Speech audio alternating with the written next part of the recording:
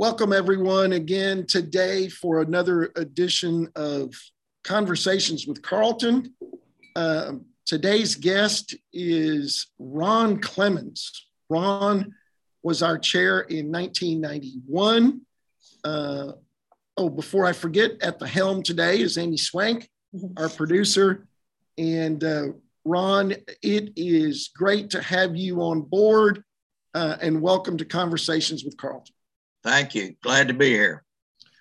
Ron, before we get into to a lot of the things I really wanted to talk about today, given the fact that you are a pivotal chair in the history of the Texas Economic Development Council for a number of reasons, would you start at how you got into economic development? I know you had a long career with the railroad.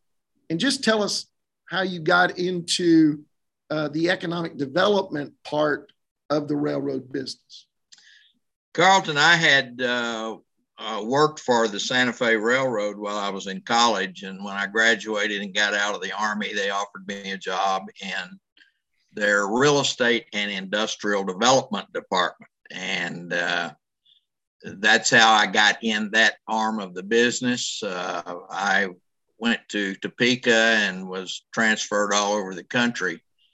And at some point around the early 80s, I guess, we got out of the real estate business. And when I say real estate, I'm talking about we owned a large amount of property all over the country that we used to locate industry on to generate rail traffic. And when we got out of that arm of the business, we evolved strictly into industrial economic development. And again, we separated the two in the early 80s, and that's how I evolved into the pure economic development end of it. I was transferred to Dallas in 1977 and stayed in Dallas until I retired. And, was that from Topeka that you got transferred to Dallas? No, that was from Oklahoma City. I was in Topeka, Houston, Chicago, Oklahoma City, spent about 4 months and lived in Los Angeles while I was going to school out there at USC, and then came back to Dallas in 77 from Oklahoma City. Ron, I'm curious because I don't know, where did you grow up? Fort Worth. Okay. And maybe I did know that. It's something I've tried to keep secret. I think you should. I think you should be proud of it. So Ron, how did you, in that capacity? Of course, you were you became a member of the TIDC at the time, and tell us about your early years in the TIDC and how you came to become one of the leaders of our organization. Well, I mean, Carlton, I was just a member of TIDC. I was asked at some point to be on the board, and I'm guessing that was in the early 80s. We had my counterpart in Houston was in the chairs at that time, and he got killed in an accident. Oh my gosh, I didn't know. Who was that? Bob Johnson. Bob Johnson. And so he was with UP? No, he was with Santa Fe. He was my counterpart. Oh, okay. He was my counterpart in Houston. And without going into any great detail, he was out looking at property one day and he fell off a railroad trestle and was killed. Oh my gosh. Then I took over his territory, and then a year or two later was asked if I would be interested in getting in the chairs. And I said, sure, look forward to it. And that's how that evolved. You know, Ron, I'm guessing during the early days of the of the TDC, there might have been a chair from the railroad sector, but you're certainly the last chair from the railroad industry. Do you happen to know if anybody else at Santa Fe was a chair? No, there was not. Yeah, I don't believe so, or I didn't think so. And I don't recall. I don't recall anybody from any of the other railroads having been in the chairs either. The railroad industry back many years ago was I mean, there were a lot of railroads. So there was kind of a lack of continuity, if you will. Right. And as the railroads began to merge, then that changed. I mean, when I came to Dallas in 1977, we had 3 managers in Texas. And when I retired, I was regional manager for Texas, Arkansas, and Louisiana. So, I mean, you can see things just dramatically changed in terms of the number of people that we had doing economic development. Just a slow consolidation. Yeah, very much so. How many years were you with the railroad company? 33. 33. So you got in, you served on the board, you got in the chairs, and then you are in the chairs, and you are chair during some very interesting times in our history. You were in the chairs when Gary Vest was chair, and we passed the economic development sales tax, which led to, unprecedented growth in the TDC or TIDC, which is what it was still called then. Right. But then you were involved in the name change, the move from College Station, the move to hire a full-time exec. My goodness, you were in the center of a lot of things that happened 30 plus years ago. Tell us about all of them. Well, how about that for an open-ended question? It was an interesting time, to say the very least. We the board, and I'm going to say in 1989, let's see, 89, 90. We had already started talking about the organization because it was having growing pains, but yet in a lot of ways we were not being allowed to grow, just simply because we were under the umbrella of Texas A&M. Right. And let me say right up front that had it not been for Texas A&M and Texas A&M Engineering and Extension Service and Jim Bradley, the organization probably never would have evolved. Certainly not when it did. So right. I want to be careful to pay homage to A&M for what they did for our organization. But nevertheless, being under that umbrella was prohibiting us from doing some things that we wanted to do, and in particular, the ability to get more involved with the Texas legislature for economic development reasons. And so the conversation started being had more and more often. And it was concluded among quite a few on the board that it was time for us to move, to establish our own standalone office and get out from under A&M. And I'll just be candid, it was most contentious. There were people on the board that had been members of the organization since it was formed. They felt loyalty to A&M and to people with A&M.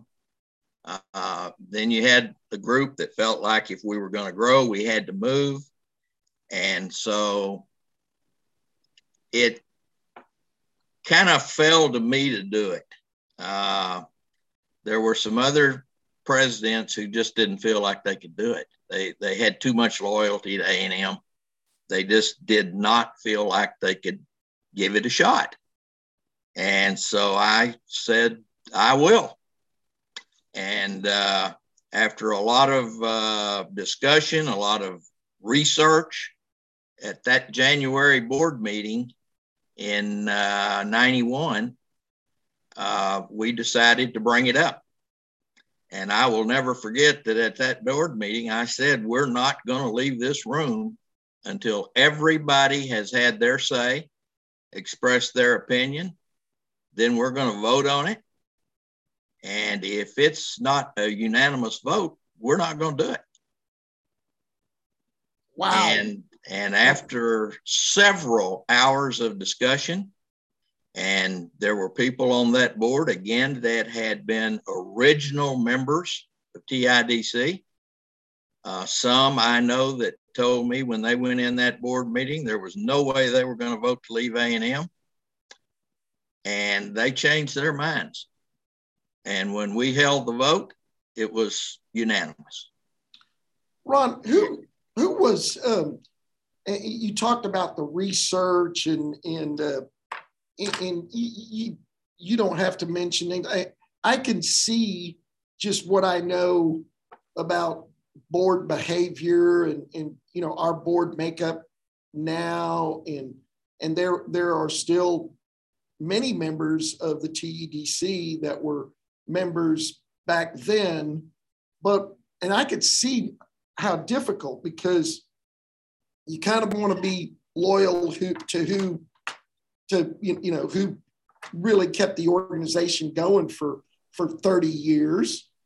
But now, looking back, at least to me, it seems like such a no-brainer. I'm curious how you got everybody to what was the kind of things that were said in that meeting, that why you'd already mentioned that you felt like, just the structure with TEACS prohibited growth. Could you share, or do you recall just some of the things that were said that convinced people, hey, it's been great with them, but we're changing and we got to move on? Yeah, there were two major issues. And the first one was, again, our ability not to be able to lobby, if you will, right, the Texas legislature. We had a lot of corporate members. I'll use the railroad as an example, who through their PACs, et cetera, donated to various legislators, and we couldn't piggyback a lot of that and get some natural synergy just because we were under A&M. Correct. And so that was an issue. We wanted to get away from that and be able to take advantage of our legislative lobbying abilities. That was number one. Number two, we felt like we were generating more income than we were getting the benefit of. I'll just be candid. Were y'all paying y'all just paying them like a management fee kind of thing? We weren't even paying them. They got all the income from our annual conference, mid-year conference, et cetera, et cetera, et cetera. And via that income, they managed TIDC. And having once worked at a university, I wouldn't be surprised if because they were generating income, they had to share some of that as well with the administration. Is that true? Yeah, it is, Carlton. Yeah. In fact, I'll just be blunt. We couldn't even see our books. Oh, Lord. We were not even allowed to see the books on what we were generating and what we were costing. Wow. And I just felt like that just was not right, because I knew that we were generating, and I say it wasn't just me, it was everybody. We knew we were generating more income than we were getting the benefit of. So really using those two main talking points, that I think is what swayed everybody to join in. And believe me, it wasn't easy. You have had enough experience to know that it's pretty hard to get the board to agree that the sun's coming up tomorrow, much less take on something like that, because we didn't have office, we didn't have personnel, we had nothing. Right.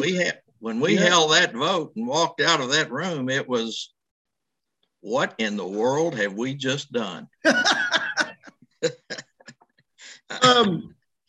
So you left there and you decided to hire Nancy. Tell us about that. And you were also around when we changed our name. Tell us about those two important events in our history. Well, I want to say, first of all, that the hiring of Nancy happened very quickly. We had to have an executive. And you had to have somebody keeping now that you had the doors, you had to have somebody keep them open, right? Yeah. And we had a couple of things happen to us that, in looking back, was just so fortuitous, it's almost unbelievable. I guess the stars were just lined up right. We got office space in Austin free. The Austin, I believe it was Austin Chamber of Commerce, agreed to let us use one of their offices at no cost. Yeah, I actually remember where that office was. Yeah. Not far from where I'm sitting right now. But yep. And we weren't in it very long, but it allowed us to at least have a place to put a typewriter. Right. And it gave Nancy a place to start trying to figure out just exactly what we were, to be honest. And then the next thing that happened is we decided to have our mid-year conference in Waco, and Curtis Cleveland headed it up, and the mid-year conference, that was going to be make or break. I mean, that's all there is to it. We were going to come out of that meeting with some money, or we were going to be dead in the water and back at A&M begging for forgiveness. My goodness, I didn't know about that. Tell us about that. Well, I mean, that's just all there was to it, too. It was just that simple. And Curtis just absolutely did a yeoman's job of putting together that mid-year conference. He got sponsors. I mean, oh my goodness. He really deserves a tremendous amount of credit for us getting off the ground. When it was all said and done, that mid-year conference had one of the biggest attendances that a mid-year conference had ever had.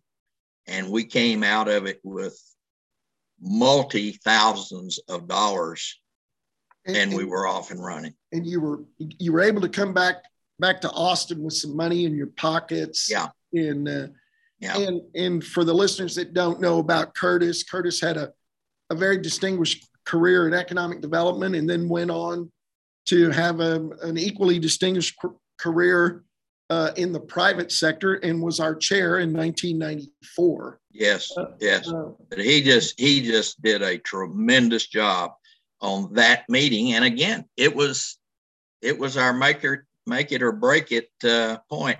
In fact, if I recall, and I'm not going to be exact on these numbers, but when we pulled out of A&M, I think our membership was around 200. It certainly wasn't much north of that. Right. And within a year, we were approaching 1,000 members. Wow. I mean, the whole thing just changed, just completely changed. Wow. Well, and tell us about the the name change. Carlton, I don't. That was just kind of an obvious move. So there was no real controversy about that, or not really. Yeah. Not really. Organizations all over the country were making that change, and Southern Industrial Development Council, they changed. American Industrial Development Council, they changed. It was just kind of a natural progression to reflect greater involvement in economic development, whether it be a manufacturing facility or a hotel, rather than industrial development, which was the connotation was job creation, and it was just a natural change. There wasn't a lot of controversy. Okay. Good background though, nonetheless. Who were some of tell us about some of the folks that you not only served with on our board, or were influences, or maybe even influences in your company, and how you obviously developed this passion for initially industrial development and economic development. What drove you in our business? The guy that hired me in the industrial development department with the railroad was just a tremendous real estate and ID guy. He was in Topeka, Kansas, although he was a native Texan, and he loved Texas. And he was really a mentor to me that I learned the business from. Boy, I'll always be grateful to him. He was a real taskmaster, but he was a great guy to learn the business from. And I had worked for the railroad, but never, I'd been a switchman, a brakeman, and worked on a bridge gang. So moving into an office was a whole new world to me. You got out of the heat, man. Yeah, no kidding. Coming out of the Army, I thought I'd died and gone to heaven. And then being transferred all over the country, I got a different perspective from an awful lot of people. Marvin Wind, who was a former president of SIDC, and incidentally, who was president of SIDC when they moved out of Georgia Tech and set up their own standalone operation. So y'all shared that history. Yeah, we sure did. Marvin was in Tulsa at the time. I was in Oklahoma City, and he was a mentor too. I learned a lot from Marvin. Marvin had been involved in a lot of big projects, and he was great to be around. Then when I got transferred to Dallas, I met some really, really neat people that had been in this business. Bill Shelton. Oh yeah, in Fort Worth. Another legend of the TEDC. Yeah, George McVeigh. Yes, former chair as well. Yeah. Yeah, and I got to be around those guys and watch how they functioned and their knowledge of business, as well as real estate and politics. Oh my goodness. It was a great environment to learn this business in. It really, really was. And then I went to USC for 4 months on a company scholarship, if you will. And Ron, I hope that was during football season. Oh, no. No, it was in the summertime. But another one of my professors was, for crying out loud, I just went brain dead. He's on Fox all the time. He was the designer, of you will, of the Reagan economic policy. And I took an economics course under him, and oh my goodness, again, that just changed my whole perspective on business. And Right. when I got out of USC and came back to work, Dallas, it was just a different world to me. And you looked at things differently, I think is what you're saying. Absolutely. Right. I had a much better understanding of the type of businesses that we were trying to attract to Texas, and why they wanted to come to Texas. Right. Can't believe I can't think of his name. You will. If I said it, you'd know it. When did you retire? I can't even remember that. I retired in 1998. You retired in 1998? Yes. Oh my goodness. I mean, so you retired at the age of like 35? No, but I was 51. Oh my goodness. My goodness. And you said you had started with the railroad when you were in high school, right? No, I was actually in college, but just out of high school. How were you? How did you? Just answer an ad? How'd you get a job with railroad? Well, a friend of mine at the time said, "Did you know that I was kind of looking for a job?" And he said, "The Texas and Pacific Railroad is hiring, I understand." So I just went down there. Their general office building was in Fort Worth. It's down at Union Station now down there. I just went down there and applied, and I got hired on a bridge gang. And my first episode on that bridge gang was they told me they'd be in touch for me to where I should go to join the gang. And about 2:00 in the morning, my father came in and woke me up in the bedroom, and he said, "There's some guy from a railroad on the phone wants to talk to you." And they'd had a train go off a trestle right out of Longview, it was floodwaters, and I was supposed to go down to Union Station and catch a train and go to Longview and join that bridge gang. And wow, that was my first exposure to the railroad. And I think that I was 18. Wow. I think I was 18. May have just been 17. I don't remember. I'm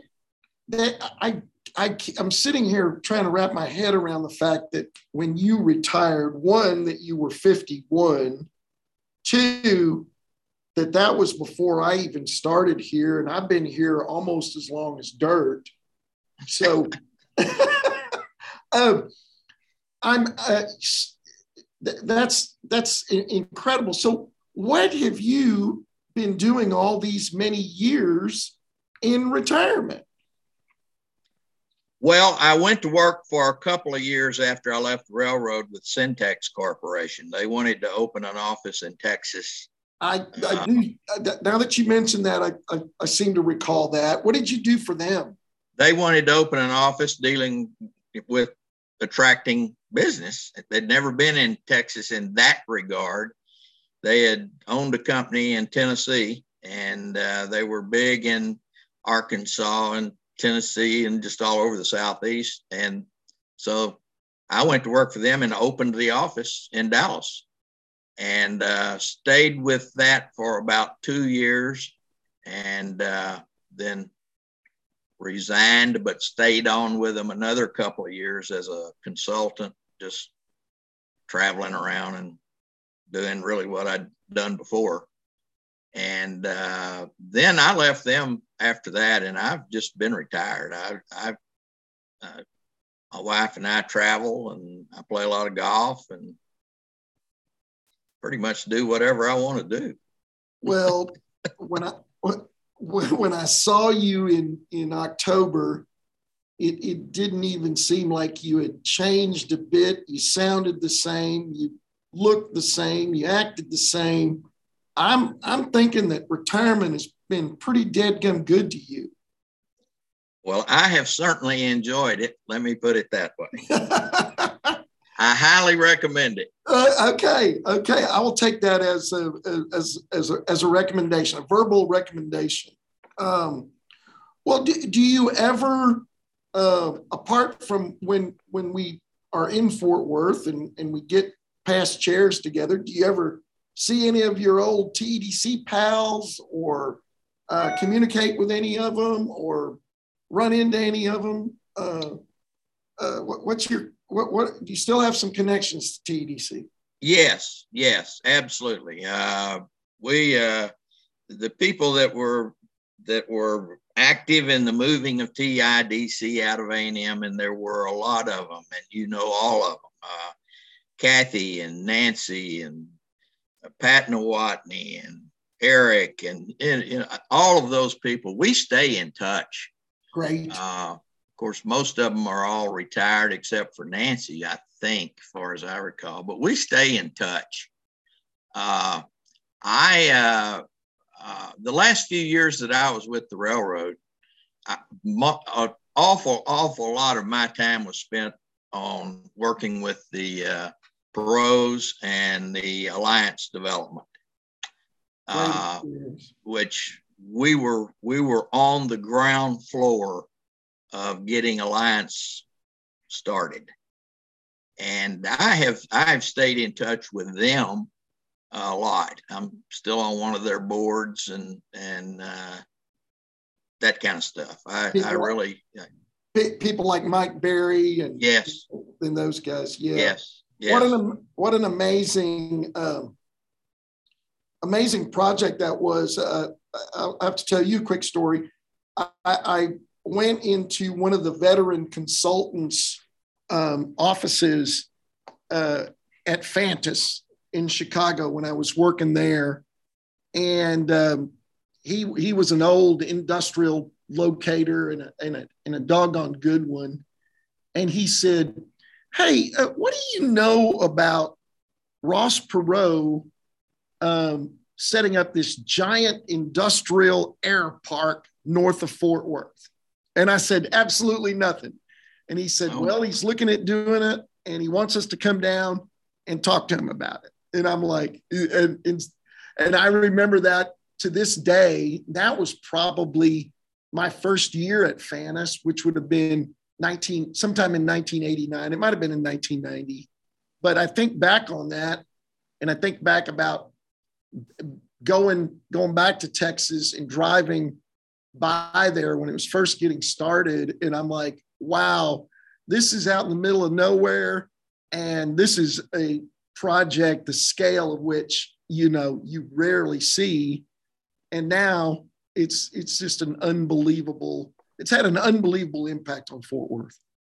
Carlton, I'll take just a minute and tell you a funny story about that. And it's a story to me. It's a story to me that really reflects what economic development is and can be through contacts.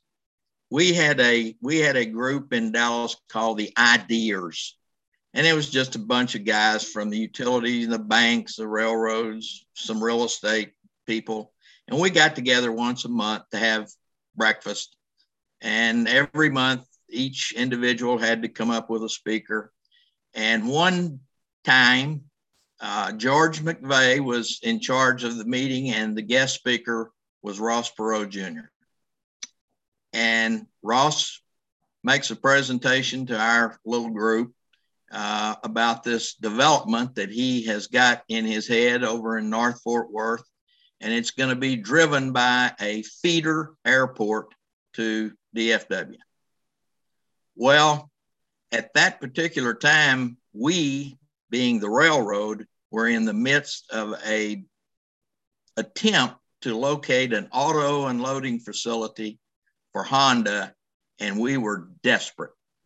The property that we had planned to build that facility on was coming apart at the seams, and we were in a pickle.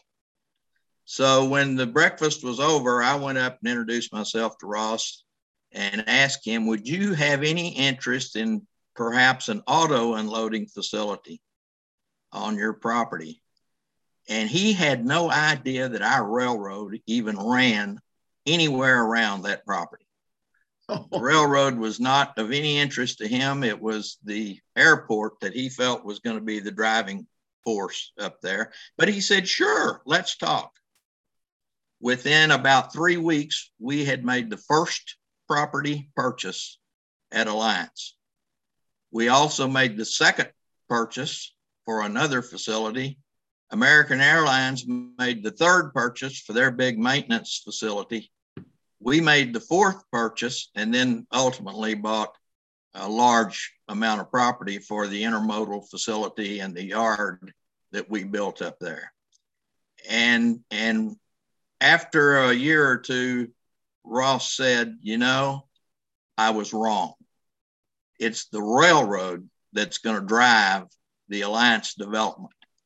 It's what's going to trigger all of these industries. And as it turned out, he was exactly right.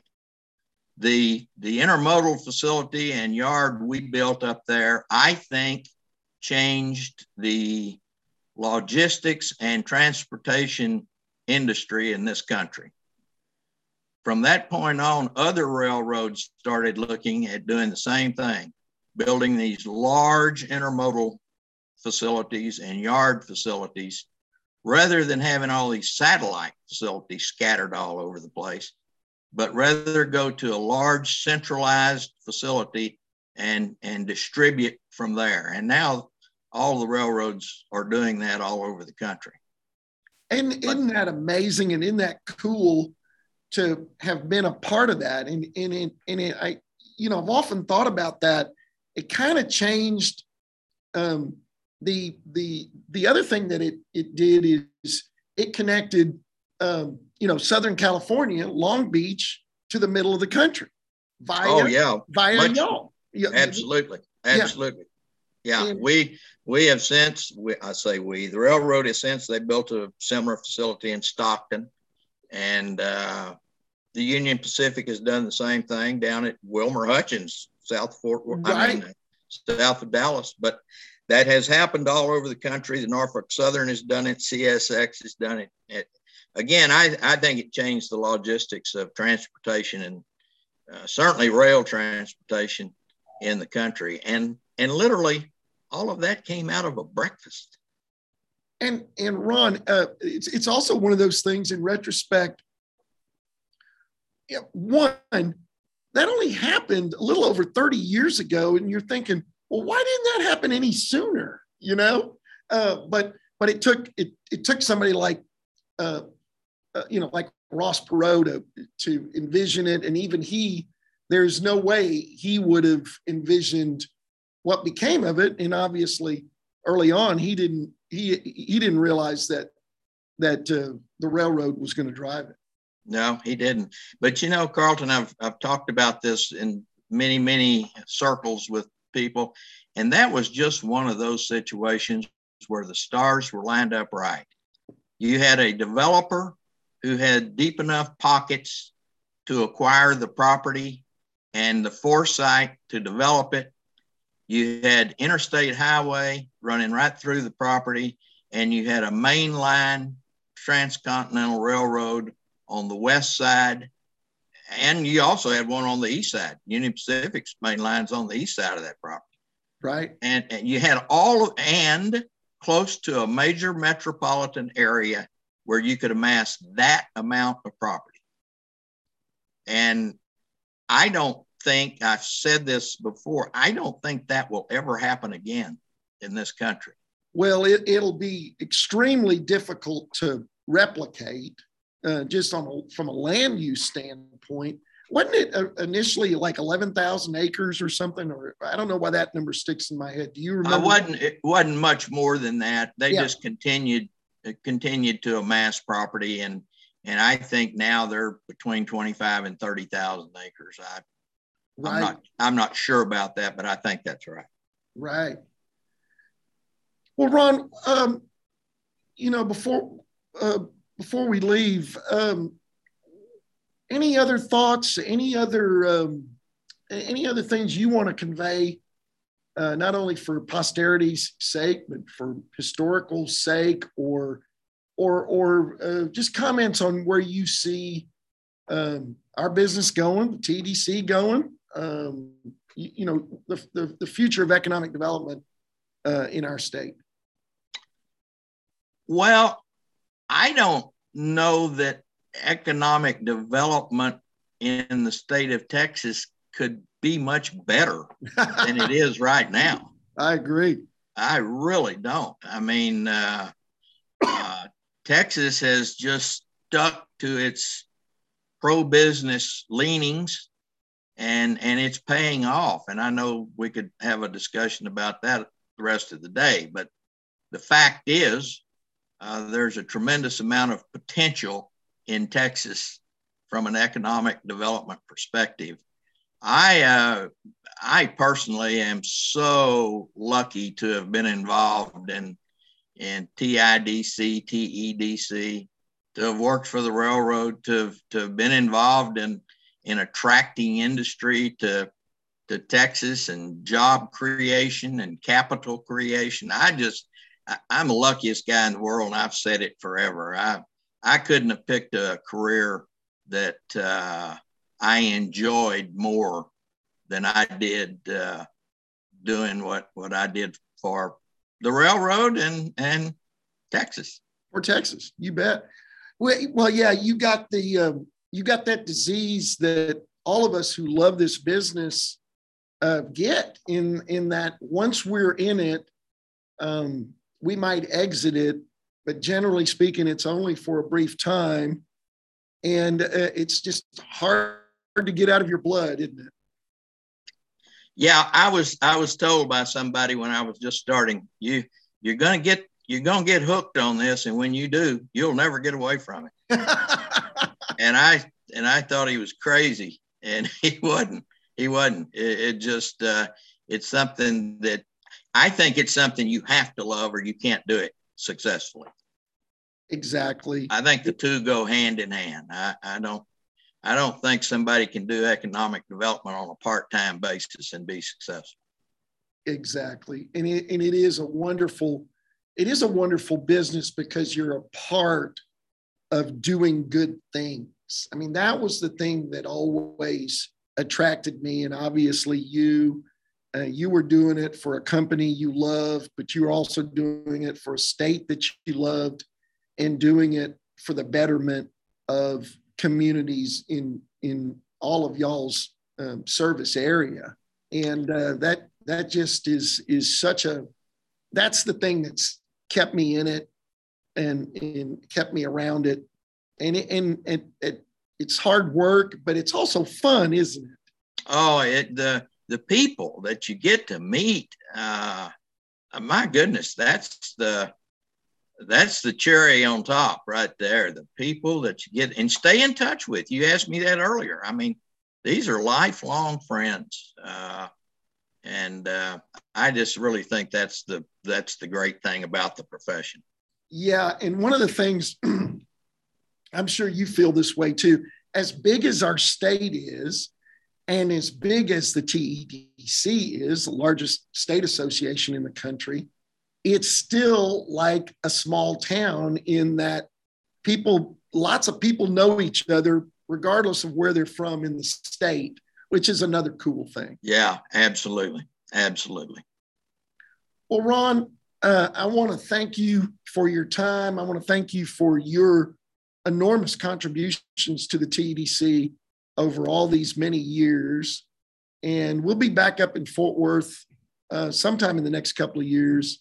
And we'll want you to come over and spend some time with us at one of our events. And anyway, thank you again. And thank you for being a part of our podcast today. Thank you for asking me. I've enjoyed it, and I look forward to future functions in the area.